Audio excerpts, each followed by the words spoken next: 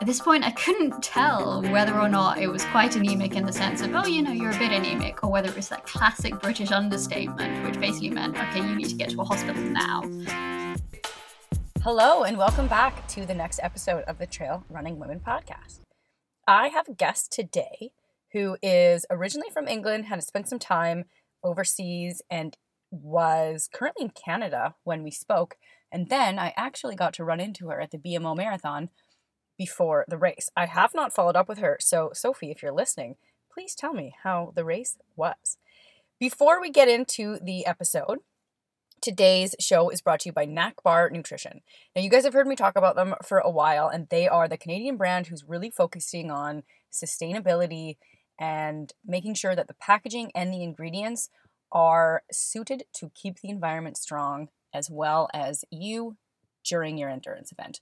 So check them out at knackbar.com for bars that have an amazing consistency that you can actually get in mid-run, a protein powder, waffles, and many other things. You can use my discount code TRW15 for 15% off at checkout. That's knackbar.com. The second sponsor for today's show is Spartan Trail Races. So you've probably seen the Spartan obstacle course races go on, amazing events, totally family friendly, and they've started setting up trail races. They are putting on everything from 5Ks to ultra distances in some of the most amazing terrain. So if you check them out at spartan.com, check out where they have their trail races, pick one that you want to do, and I will give you a discount code that gets you into that race for free. Okay, here's what you have to do to get that code, because I only have 50 of them. Post a picture of yourself running, aka training for your Spartan Trail race, and hashtag Spartan Trail, and tag Spartan, SPARTAN, and at Hillsport55, aka me, and I will DM you that code. So that's hashtag Spartan Trail and tag Spartan and Hillsport55 with a photo of you running, and that's it. You're in that race for free. So go do that now. Sophie. I want to say her last name is pronounced Shodden, but she has an accent, so I might be butchering that, and I apologize in advance. So I love her story because it is a little bit opposite. We talk about a lot of people who are athletic, but they're not running, or that they've been so sporty their whole life that they've kind of had to find their identity as someone other than the athlete. And Sophie was the opposite. She was the academic one. You can tell listening to our conversation that she's really well spoken. She's very smart.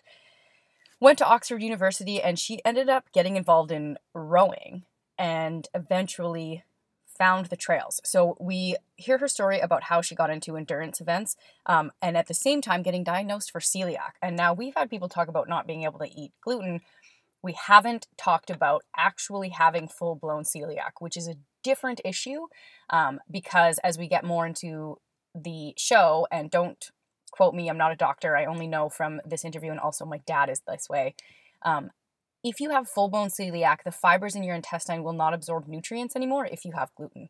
So you can end up getting to a point where you lose all of your nutrients, even though you might be eating well. And obviously a bunch of things come from that. So I will let Sophie tell more about that. And I have to quickly correct myself. Hilary Matheson had this, and this was a way back episode, early on. So we haven't spoken about it in a long time, but she was another person who was seemingly healthy and then didn't understand why her body started to change in a way that at the time doctors didn't have a super easy diagnosis for, and the celiac was sort of just kind of coming to the surface as something that a lot of people do struggle with. So we talk about how Sophie navigates races, long runs, training, travel, and life in general. She was a pleasure to chat to. So I'll leave it at that, and I will let her tell the rest of the story. Right before we get into the episode, I just want to say a couple of thank yous. People who are leaving ratings and reviews, that's how more people can find us, so thank you so much. If you reached out because of the BMO race recap, a lot of people had the most heartfelt messages. So thanks. That was just cool to hear all of that. And if you want to hear the backlog of episodes, they're up on the Patreon. And that link is, well, you can just search Trail Running Women Podcast on Patreon, or you can find the link in my bio on Instagram at hillsport55. And please do come check out the Baker pics and say hello. I'm selling my kid. It's not true. That's why people stay, because he's too cute. Yesterday at the pool, he stole my mom's pants after we got out of the pool and ran into the lobby, and he was naked, and he threw her pants into the yoga room in the gym and then ran away again. So I had to chase the naked baby as well as find my mom's pants. It was a thing. The guy's a personality, let me tell you. Okay, that's it for real. Thanks, guys. Bye. Welcome back to the next episode. I'm here today with Sophie Shawden, who is another guest who is originally from London. I think you might be like our 6th English person now, perhaps. Currently in Toronto, and we had been chatting a bit about things that Sophie has gone through, including running with celiac, which is, I believe we had one other guest, Hillary, way back at the beginning, but we haven't touched on it in a long time. And it is a very interesting topic and something I think a lot of people are still discovering and learning about. So I'm really glad that you are willing to share your story. Welcome to the show, Sophie. Thank you. It's lovely to be here. So let's start, as we usually do, with the history. How old are you now? I recently turned 30. Happy birthday. Thank you. Okay, so let's get, your background is actually a bit all over the place. Let's start with what you do for work and why you're traveling. You're currently in Toronto, correct? Yes. So I work in data. So I look after data for the international markets of a UK-based company. So actually ended up, I started working for them while I was still living in London, but then covered a lot of different markets, just traveling to them. And then a few years ago, we launched up in Australia, in Sydney. Ended up really enjoying the time that I'd spent out there traveling. Ended up spending a few months out there as COVID kicked off. Decided that I wanted to move there permanently, but did end up having to come back home because, you know, you go out there for 3 months and then you can't very well not come home in the middle of a pandemic. So moved back and then ended up being able to travel out to Australia at the start of 2021, even though the borders were still closed. So really fortunate with that. And I've been living out in Sydney ever since. But as borders have started to open up around the world, sort of able to get traveling again. So, travel to our different markets and also just general travel, a little bit around holidays, start giving talks around the world again, which is why I'm in Toronto. Wow. Okay, so the first sentence of your bio is like, I was the academic one, and I get it. Yeah. Sounds like a very, like an interesting job, but also a lot of freedom with your job, which is kind of the goal, I think, that a lot of people have. But anyways, that's a side tangent. So you went to Oxford University. Let's talk about when you started running and sports you played at university and growing up as an athlete. So I started running probably when I was about 17, and that was not in any way at all serious. So when I listened to previous episodes and people were like, yeah, I ran, I did cross country at school, and cross country is just not really something you do at school when you're a kid in London. Athletics as a whole, they're not really a big part of English school. So there are a lot of sports like netball and hockey, and I am terrible at ball sports and I just didn't really enjoy them. So I never really had this idea of myself as a sporty kid growing up, because I was terrible at all the sports that we did at school. So I was pretty active. I swam quite a lot. I did gymnastics, which was also I was terrible at because I started way too late and I was terrified I was going to break my neck. So as soon as it came to, the back handsprings and anything involving throwing myself around, I was just a complete wuss. So when it came to running, it was definitely a way to sort of unwind during revision for my end of school exams. It was never anything where I was like, okay, yeah, I'm a runner. It was, I really need to get out of the house because I have got this incredibly organized revision timetable, and my parents are telling me to, dear God, take a break from your books. And that was pretty much the only thing I could think of to do, was just get outside for a bit, run around the common, and come back before dinner. So yeah, I think my parents were like, okay, have a life, go see your friends, get out of the house. And I was just there being like, no, but I've really got to push myself. I've got to do well in exams.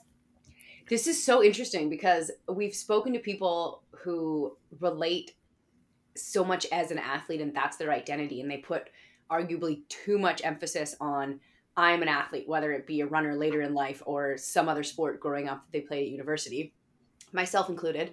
And then you go through this identity shift of like, okay, well, I also have to see if I can be someone that has a career, you know what I mean, and like broaden our spectrum of who we really identify with as a person.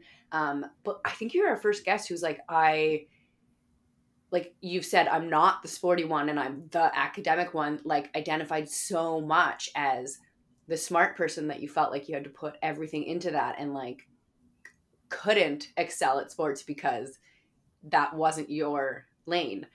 It's so interesting coming into the other side. And then obviously we'll get into the successes you've had since running, but let's talk about that a bit and how you kind of shifted into realizing that you can kind of do both. Yeah, so I think going to Oxford definitely was a part of that. So Oxford, for those who aren't aware, has a really, really big rowing scene. There's a varsity between Oxford University and Cambridge University called the Boat Race. It's televised on the BBC. It's watched by millions around the world.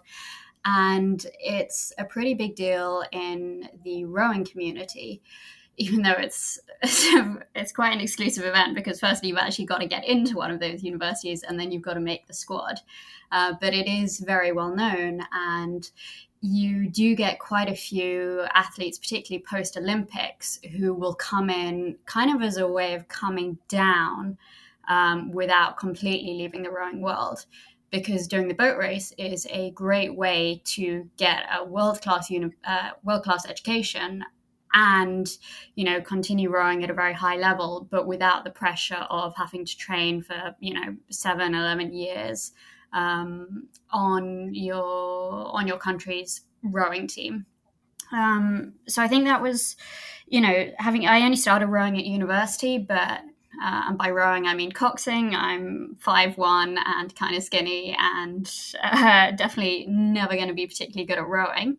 But I could be small, I could be switched on in a boat, and kind of enjoy bossing people around. So what does boxing mean? Sorry, I know nothing about rowing. Okay, so when you're rowing, you can row as a single person in a boat. You can row as 2 people in a boat. But once you start getting to 4 people in a boat, you can row 4 people in a boat with just one of the rowers steering. But once you get to 4 or 8 people, it can be a little more easy if you have someone else steering the boat. And particularly when you've got 8 people in a boat, which is called an 8, it's really dangerous because the rowers are facing backwards for one of them to be steering, because you've got this incredibly long vessel, you've got a lot of people working very hard to stay in time, and you're facing completely the wrong way to see where you're going. And an 8 is not a boat that moves particularly quickly. So you have a little person sitting at the front, generally under 50 kilos if you're coxing women and 55 kilos if you're coxing men. So pretty small, because the idea is to limit the dead weight, although the idea of calling a cox dead weight does kind of undermine the amount of work that they do. But it's basically someone to steer the boat. And then when you're coxing at an international level, you're often on these rowing lakes, and steering isn't particularly hard unless you're in a crosswind.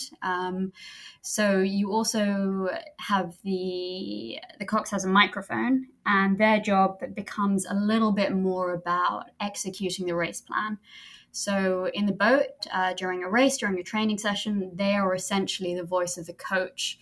They're the one who sees what's going on with all the other boats, is telling the rowers, hey, you do this, this is what's going on in the boat. Okay, we're here in relation to the other boats because if you're behind some of the other boats and you're facing backwards, you can't actually see what's going on. And you want to keep everyone really focused in the boat. You want to keep their heads on, what they're doing, how everyone else in the boat is doing. And you don't want them looking around, upsetting the balance of the boat, trying to figure out what else is going on. So you are their kind of one point of contact with the outside world. You're the one who is telling them, okay, this is what we're going to do. Gather around. This is the race strategy. This is how we're going to execute. Oh, that's cool. Okay, so that explanation actually helps understand like how you got to be so involved in the success of the team and get the feel for what playing a sport can really bring. Yeah, it's kind of it's a very academic sport, as it were, because you're not really doing anything particularly physical. But if you've got a good brain, if you get on with a team, and it's also something that you can become good at quite quickly in a way that, if you're new to rowing and you haven't been doing a ton of other sports, then it's quite hard to build up the strength and the endurance necessary to become good at it. Whereas I think coxing, you can sort of condense that growth as a cox a little more quickly. So it was just that bit easier to step up to coxing for the university teams over the course of my degree, which I don't think would have been possible if I'd been starting as a novice rower with no real physical background. Right. Yeah. I think most sports though, I think like to excel, like a lot of people are physically talented, but to play a sport intelligently is a different thing. Yep. Like I don't think they're that separated. I think a lot of sports are like that. Anyways, I'm coming to this conclusion especially because of my new tennis venture against like 70-year-old men that can't actually move, but their strategy in doubles tennis is so smart that you can't get to the ball. So anyways, I just think that's this is a really cool kind of thing to be learning about yourself at university as well as doing your degree and all of those things. So Yep. let's wrap it into your running as well. You basically had to stop rowing when you finished university, and then I guess to fill that space, just started to run extra. Is that correct? Sort of. So I did carry on rowing once I left university. I spent a year, so I moved back to London. Spent a year at another university's rowing program. They've got a kind of development center for the national team. So spent a year there trying to figure out whether or not I wanted to take coxing more seriously. In the end, I realized that, coxing, there's really only one seat in the boat. And I just didn't want to put myself through the stress of, 3-4 years trying for an Olympics and just dropping at the last hurdle. Which is similar reason to why I ended up sort of moving more into long distance rather than sort of doing shorter, speedier stuff. So ended up stopping rowing, had a lot more time. But at that point, I had also moved back home, so living with my parents. And at that point, I thought, I'm running quite a lot, but I really just need to get out and meet some more people for this stopgap year where I'm back home with my parents. So ended up being like, well, a sports club, easy way to meet people. What sports do I do? Running, I guess. So joined my local running club. And that's when I ended up taking it a little bit more seriously. And they actually do this kind of mini holidays wrapped in with a marathon or a half marathon in Marrakesh every January. And I thought, well, I've never been to Morocco. I would love to get on that. 4 days in Morocco sounds really cool. I've got a half marathon, great. I've never done a half marathon. And then I thought, well, if I'm flying out there, kind of might as well do the full marathon. It kind of seemed like, well, why not? I was sort of, with the rowing at university, I was already sort of the mindset of why not just throw yourself off the deep end? That's a great way to learn.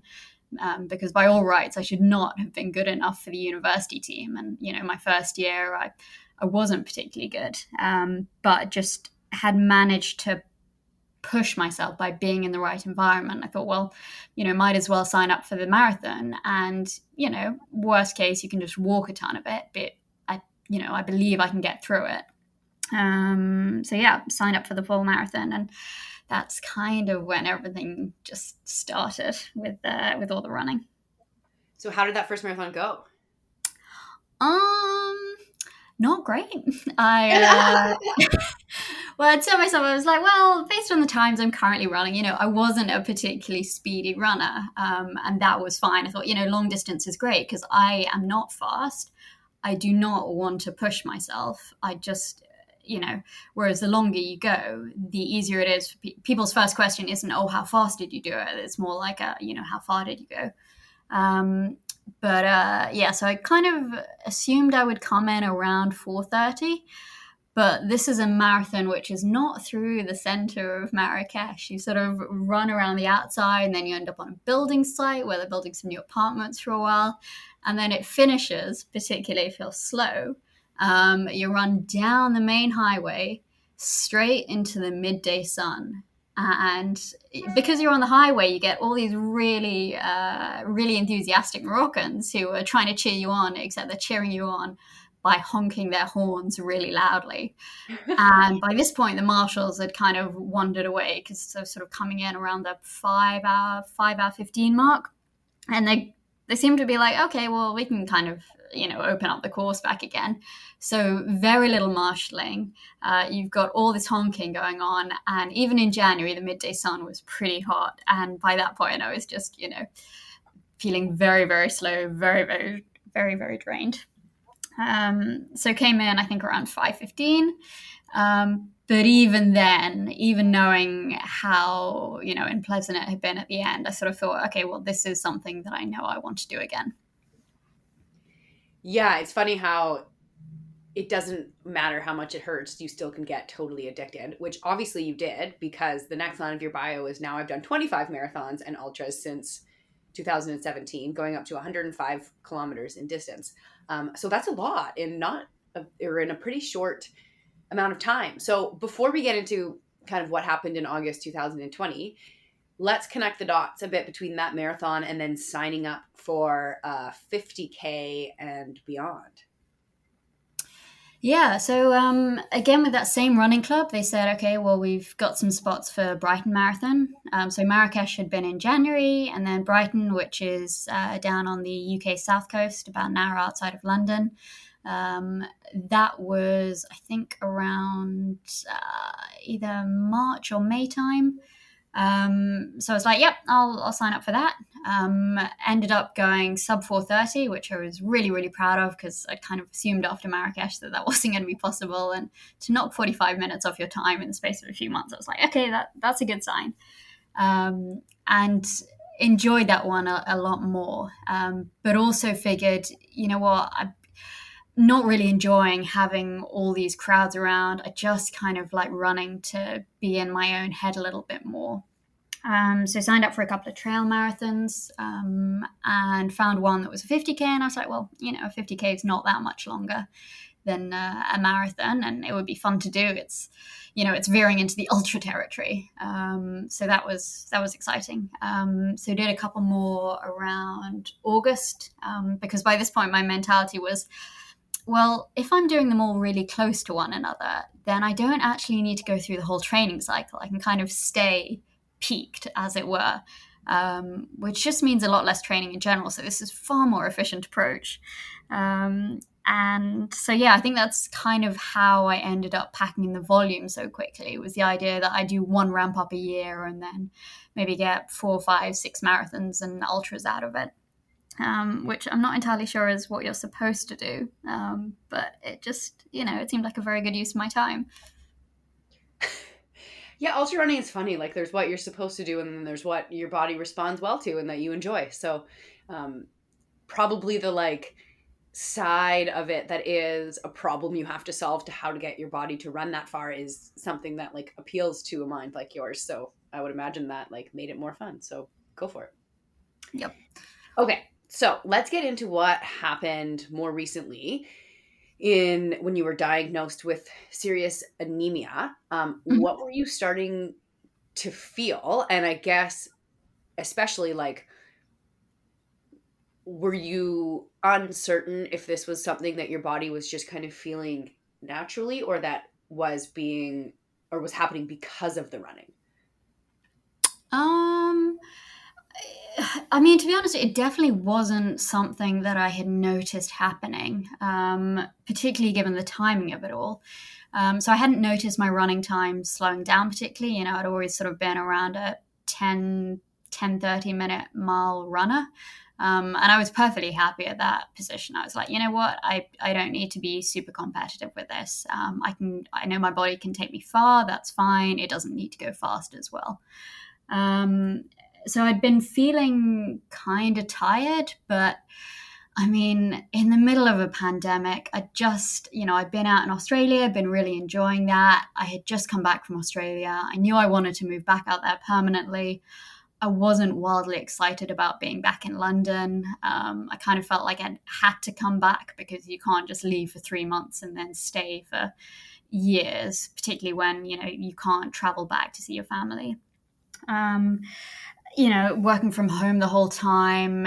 At that point, there weren't any vaccines or anything, so it was still pretty unknown as to how things were going to get back to normal. It was just a really, really depressing time.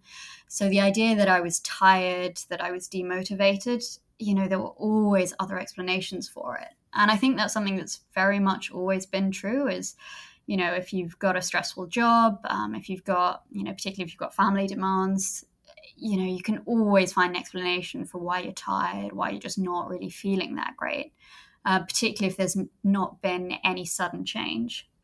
So the way I found out about it was actually at sort of, coming back from Australia and not having been able to be traveling to all these other countries, like South Africa or India and all the countries that I would, visit while I was there.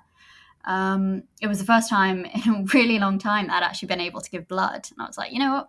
I'm going to go back to giving blood. It's something that I'd really enjoyed doing.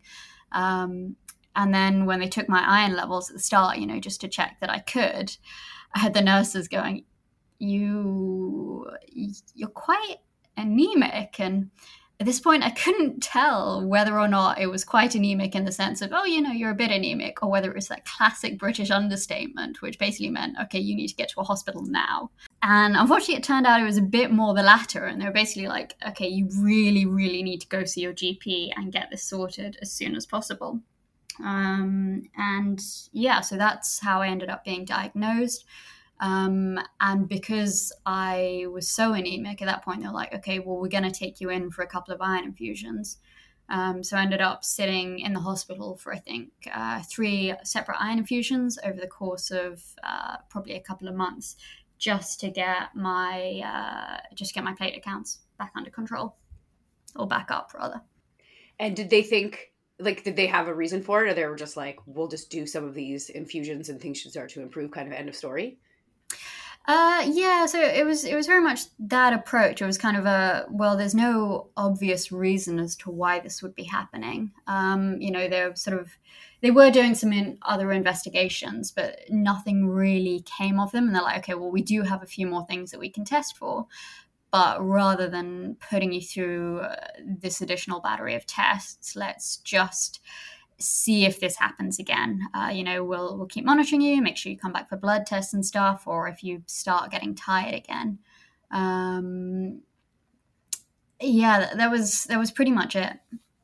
So obviously that made a huge difference. I mean, you said you went from running like a 10-30 minute mile to sub 8:30 in a couple of weeks, which is amazing. And I think even if you're a female running super long distances, probably think about iron supplements anyways. Obviously, disclaimer, talk to your doctor. Yep. And then you started to do well, start to podium, but found out that this anemia wasn't a one-off. How did you realize that there was something else going on? It was the fact that I became anemic again. And at that point, you sort of realize, okay, this isn't a one-off. There is some underlying cause that is continuing to cause this. So went back for more tests, then moved to Australia and became anemic there. And they were like, okay, well, this has happened a bunch of times. So I'm going to give you another iron infusion. And in the meantime, we're going to figure out what's going on. And celiac disease had been kind of the next on the agenda for sort of, what they were going to test for in the UK. Australia's medical system are very switched on to celiac disease as well. So it was one of the first things that they wanted to consider, particularly once they saw what had been ruled out from the UK. And for the disease, it's very much something which, you can get an indication pretty early on just with a straightforward blood test. So they will look at your blood, and this only works if you're currently eating gluten anyway. But for me, no family history of celiac disease, no obvious symptoms when I ate gluten. So I was on a normal diet.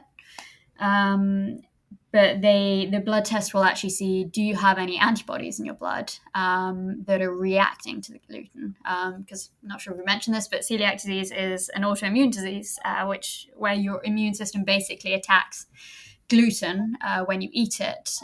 But unfortunately, that has the side effect of causing issues with your digestive tract and basically flattening the surface area of it. So you can't absorb as much, which means you're not able to get as many calories in. And you're also not getting the vitamins and minerals you need, which is why I was going anemic. I wasn't absorbing the iron that I needed to. Okay, so I think that's so interesting because what's happened is the line between, well, over here anyways, between celiac and gluten intolerance has really been blurred. And this is what happened to you was exactly what happened to my dad. And that would have been, I want to say 12 years ago when like people didn't really know about this yet for us. Yeah. And then, your doctor's like, you can't eat gluten. And you're like, oh my God, I can never have a potato again. Like nobody knows what it actually is.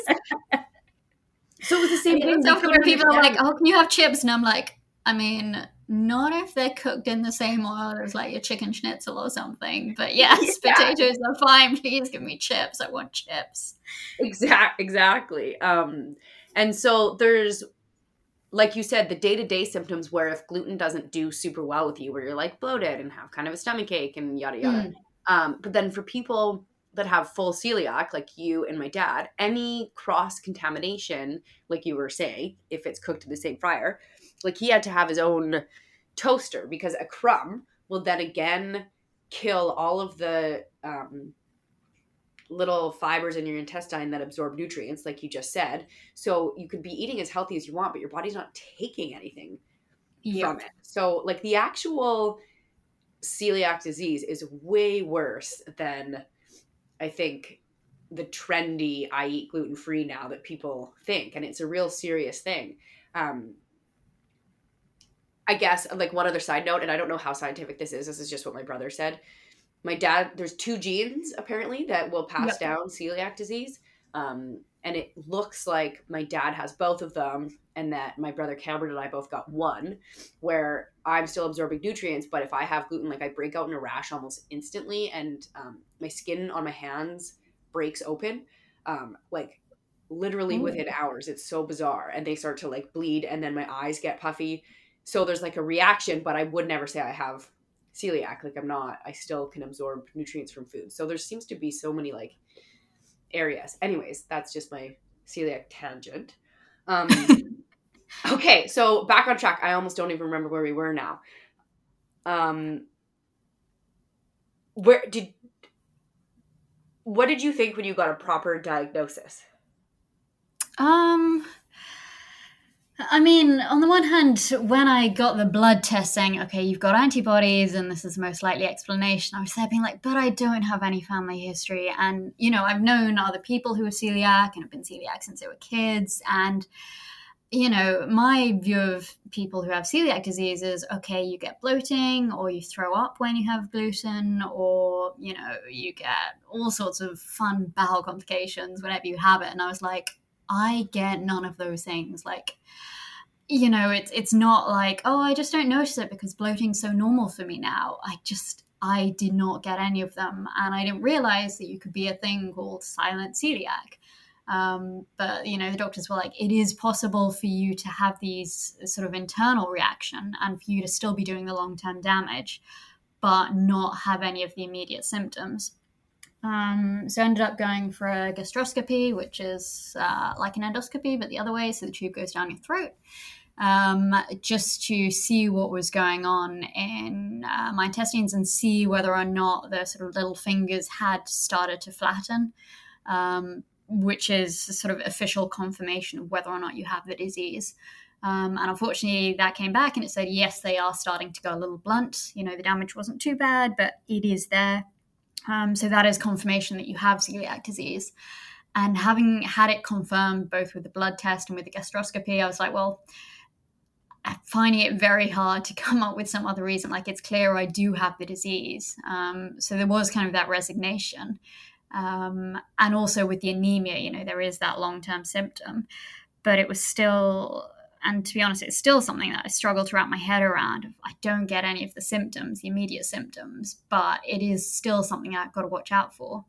And you hear about people with gluten intolerance and other people with celiac disease, and for them it's so clear what this disease does. And then other people say, oh, what'll happen to you? And I'm like, I'll become really badly anemic in a few months' time.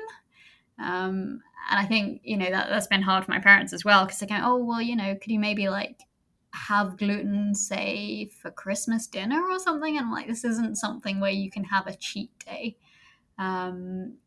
But I think it's hard for people when they're like, well, you're not really getting any symptoms. And I was like, yes, but please don't risk giving me any gluten. And, I still got to worry about cross-contamination, a single breadcrumb on a chopping board. So it is still definitely pretty hard about that. That's super difficult. Like, to not have an immediate consequence. Yeah, it's kind of like, I mean, I would definitely rather have it the way I am, because if I accidentally get gluten, while I'm traveling or something, it's not going to ruin a holiday. It's not going to ruin a meal out. But on the other hand, a lot of people, when they do get diagnosed, they're like, oh, this is, really shit, and I can't have X and Y again. But on the other hand, they're like, oh my God, I feel so much better. And I got that after the iron infusions, and it was crazy how quickly it came back. My running times, oh my God, it's amazing. I'm actually what I would consider fast now. And, I've got so much energy and I actually feel happy again, which is, I think, one of the things that people who have more conventionally appearing celiac disease, they get once they stop eating gluten. Whereas for me, it's kind of like, well, I feel exactly the same. And I'm not going anemic as much, which is great, but kind of rather have the iron infusions and eat bread, but that's just not really an option.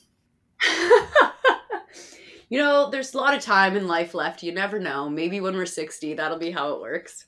I'm kind of hoping that, they're always like, oh yeah, but I hear there are these pills you can take which just stop your body reacting to it. And I'm like, no, that is not good science. That is not going to work. No, more complicated than that for sure. Yeah. Well, I get that a lot too. They're like, oh, isn't it like the dairy thing? And I'm like, no, more than that. So did you feel like, I know you talked about the difference. I guess I sort of just don't think, no, I shouldn't say that's so controversial. It really depends. You talk about feeling different after the iron infusions. Mm-hmm. Did your performance change at all after changing your diet? No. Interesting. Which is, I was so hoping it would. I was like, okay, is this going to be the next level where I go to 7:30 and I start actually winning stuff? No. I think because the effect had been on, stopping me going anemic. And that was kind of solved by the iron infusions. It has meant that I haven't needed to have iron infusions, which is great because they do kind of get expensive, particularly when you've got to pay the prescription to get your iron. And then, in Australia, you pay for them to administer the iron, which isn't crazy expensive, sort of like $30-40, but it's still annoying. But no, there's not kind of been that step up to having more energy.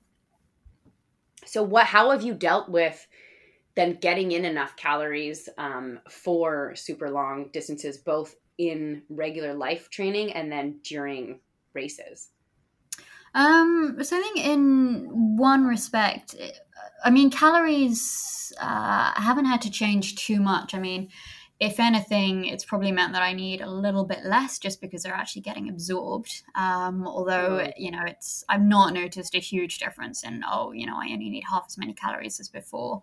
The damage to my intestines wasn't super bad. So I think it was more impacting the nutrients that I was getting. I think what I have found tricky was race nutrition. So with day-to-day life, I normally cook pretty much from scratch, and that's something that I'm lucky enough to enjoy. And so I was able to adapt what I normally eat pretty quickly. But races were a little more tricky because I've normally relied on what you get at aid stations, and I'm lucky in that my stomach would pretty much cope with anything. Sort of see something nice, I'm like, oh yeah, I'll be able to eat this mid-race. It wasn't like, oh, I can only eat this one specific thing, and I have to be on these gels, otherwise I get a real stomach upset. But it has certainly taken a lot more planning. At the last 100K I did, that was back in, I think, November last year. Just a lot more communication with the race directors to be like, hey, are you going to have anything that I can eat? And just explaining a little bit more about the disease and cross contamination in particular. And I think, being very open in terms of, I'm not expecting you to come up with any options. But if you do happen to have something that I can eat, then I can just plan around that. So there, it's a lot more discussion with the race directors around what are you going to have. Also bringing a bit more of my own food just as backups. I mean, the last thing you want is to get to an aid station and then say, oh, actually, sorry, someone else had a gluten-free portion, or, we weren't actually able to do this, and then to not have any food. So definitely a lot more backup snacks than they used to be. What are your go-to nutrition things that you bring? So in a long race, I do really like normal food. I've never been one for gels. So I'll always pack something pasta related. And you can get a lot of different types of pasta. You can get sort of pure corn based, which is pretty much entirely carbohydrate. Or you can get these sort of black box bodybuilder pulse red lentil pasta, which are sort of more skewed towards protein and fiber. So depending on what I'm going to need at a particular stage in the race, I'll bring something like that. And something that I can eat cold or hot, just in case I don't have a way to heat it up, or it's sitting around in my bag for way longer than I thought it would. In terms of energy bars and stuff, I used to adore Cliff bars. Sadly, most of them aren't gluten-free, but their builders are. So I really like those, and you can get them in Australia, although I do stock up whenever I come to North America. And also really like Lara bars, which we don't get as much of in Australia. But again, it's something every time I'm in Canada or the US, I will just bring back suitcases full of them. Yeah, I love. They're so simple, right? Just there's And five just, ingredients or something in there. well, exactly. And the fact that they're aimed at women, which is, I think, one thing that I found is, endurance running really skews towards men. And therefore, a lot of the race nutrition and a lot of the experiences that you hear about, people with celiac disease and long run, it's all skewed towards men. I'm like, I have different requirements, and particularly something nutrition related. It's just a sort of perfect storm of all the advice is related to men, and I'm having a hard enough time figuring out what I need and how I'm going to get it. Because people are advising this type of pasta and this type of gluten-based thing, and I have to ignore half that advice anyway. And then by the time you look at the advice remaining and you go, okay, well, what portion of that actually relates to women? You're like, okay, very little as a whole. So in that aspect, Lara bars and Luna bars have been really helpful. Yeah, interesting. You're totally right. Especially protein requirements, mid race and outside of race, and then different ages of women is different as well. Like, I've been talking to a few athletes going through menopause and things that they need because your body starts to lose muscle mass, and to keep from getting injured. And there's just so many variables. Yeah, and particularly, I mean, as you're sort of aging or, whatever, go through different life stages, you're like, oh, but I had this all figured out. And then you have to change it again. You're like, oh my God. Yes, right? Yeah. I know. It's definitely interesting.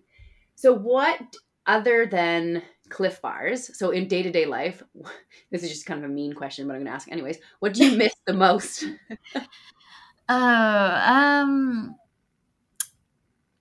Two things really. I have really struggled to find good gluten-free pastry that actually tastes like pastry and isn't just this thick bready roll. Every time I see like, oh, we do gluten-free croissant, and I'm like, that's not a croissant, that's a kind of crescent-shaped roll.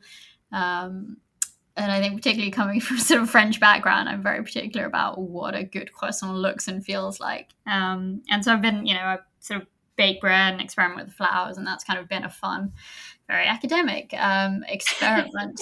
It's a nice distraction because I'm like, oh, cool, I'm going to learn about all these things and to, figure out what makes good bread, and I'm going to experiment. But pastry is the one thing I've not been able to figure out. But I think more than that, it's the spontaneity of just being able to go somewhere and go, I can have anything on the menu. Or, there's food hanging around. I'm like, yeah, I'll claim those leftovers, or, I'll try this. And you just don't get that freedom. And particularly when I'm traveling, and it's kind of exhausting, if you're staying in a hotel, which I am at the moment, and just always having to figure out meals. I remember being in Montreal back in January, and it was during the lockdown, really bad timing. And all the restaurants were sort of doing takeout only, and I was staying in a hotel with no way to heat these things up. So I remember just going to this very small radius of restaurants that were around the hotel that I was staying in, that I could trust, and just hustling back with my takeaway under my coat, just trying to keep it warm enough that it was still hot when I got back to my hotel room, which wouldn't have been an option if I'd been able to just order on Uber Eats like everyone else.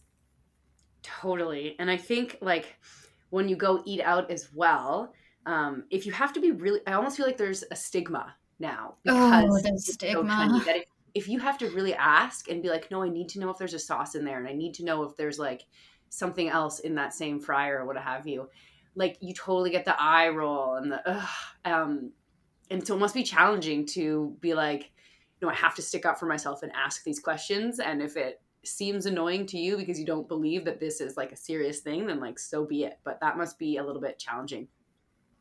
Yeah, I think particularly, we're raised very much as unfussy eaters in our family, and food was very much a way of showing love and affection, and so there's something that's really hard about saying, actually, sorry, I can't have this, and hey, can you bring me a special menu, and what have you. And I think, yeah, particularly with something like gluten, it's nice to have that formal diagnosis, because I think as soon as you say celiac disease, people go, oh, that's a proper condition.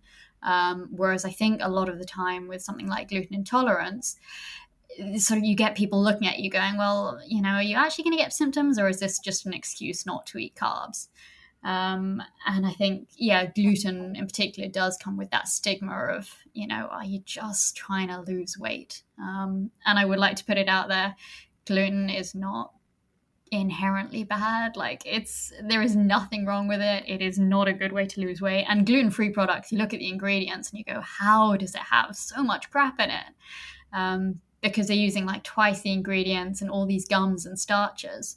And yeah, I would say gluten containing stuff tends to be a lot less processed.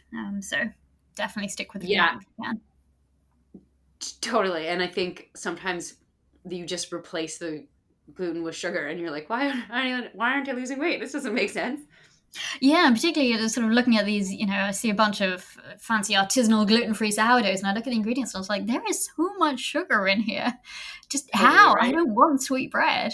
But yeah.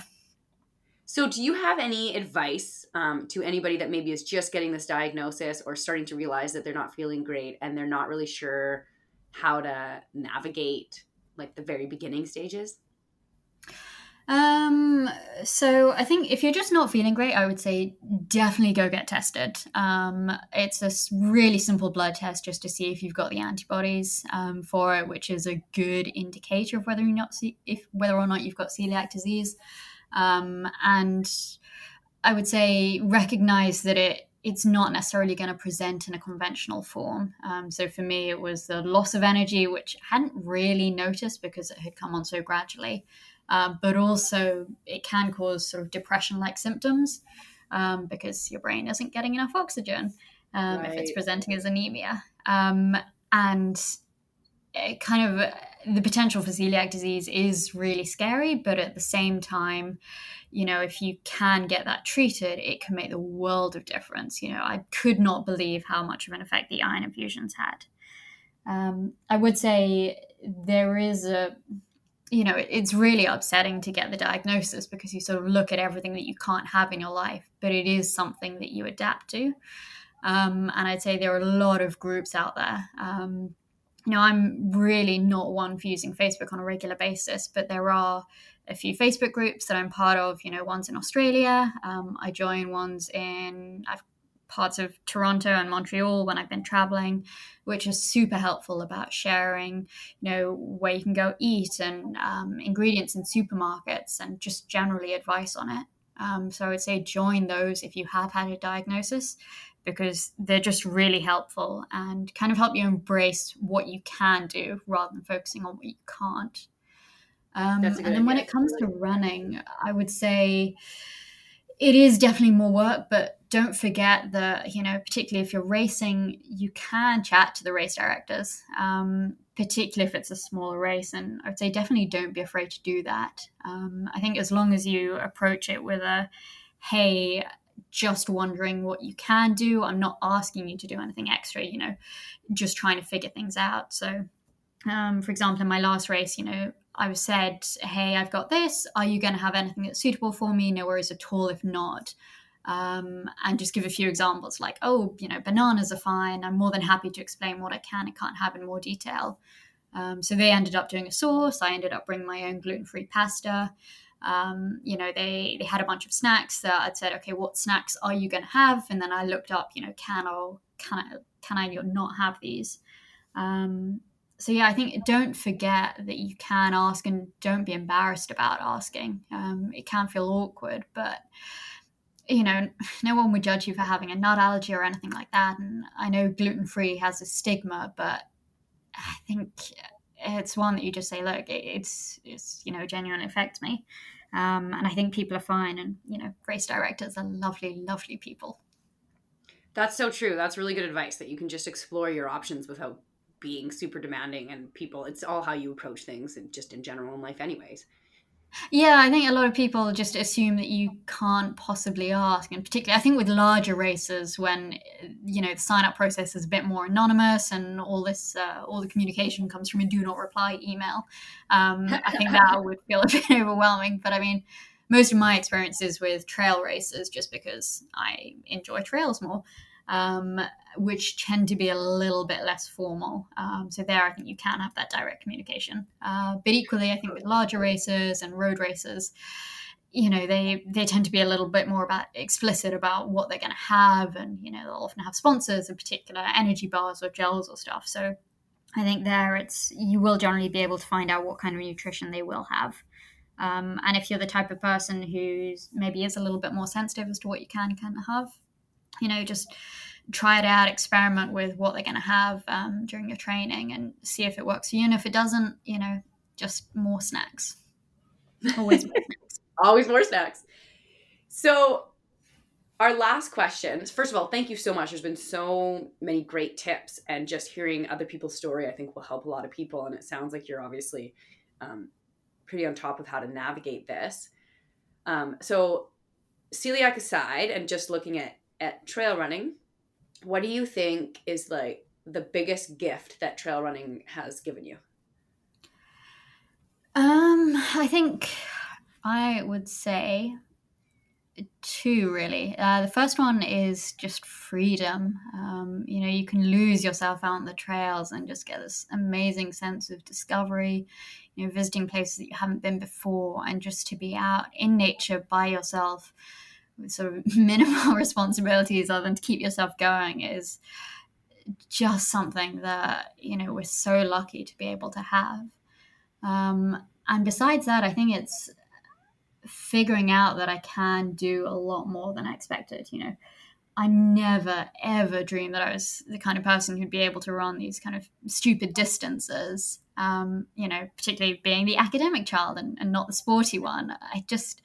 It seems unfathomable to me that I could do these things where people go, oh my God, you can do that. And I'm like, well, yeah, I guess I can. So it's always been a surprise of actually, no, you can do this thing, which, maybe didn't really believe that you could. Which has been a real it's been a real uplift. If you can do this in one aspect of your life, then you can sort of apply it to other aspects, be that work or anything else, of just being able to go, actually, this thing might seem unachievable, but I bet you can do it.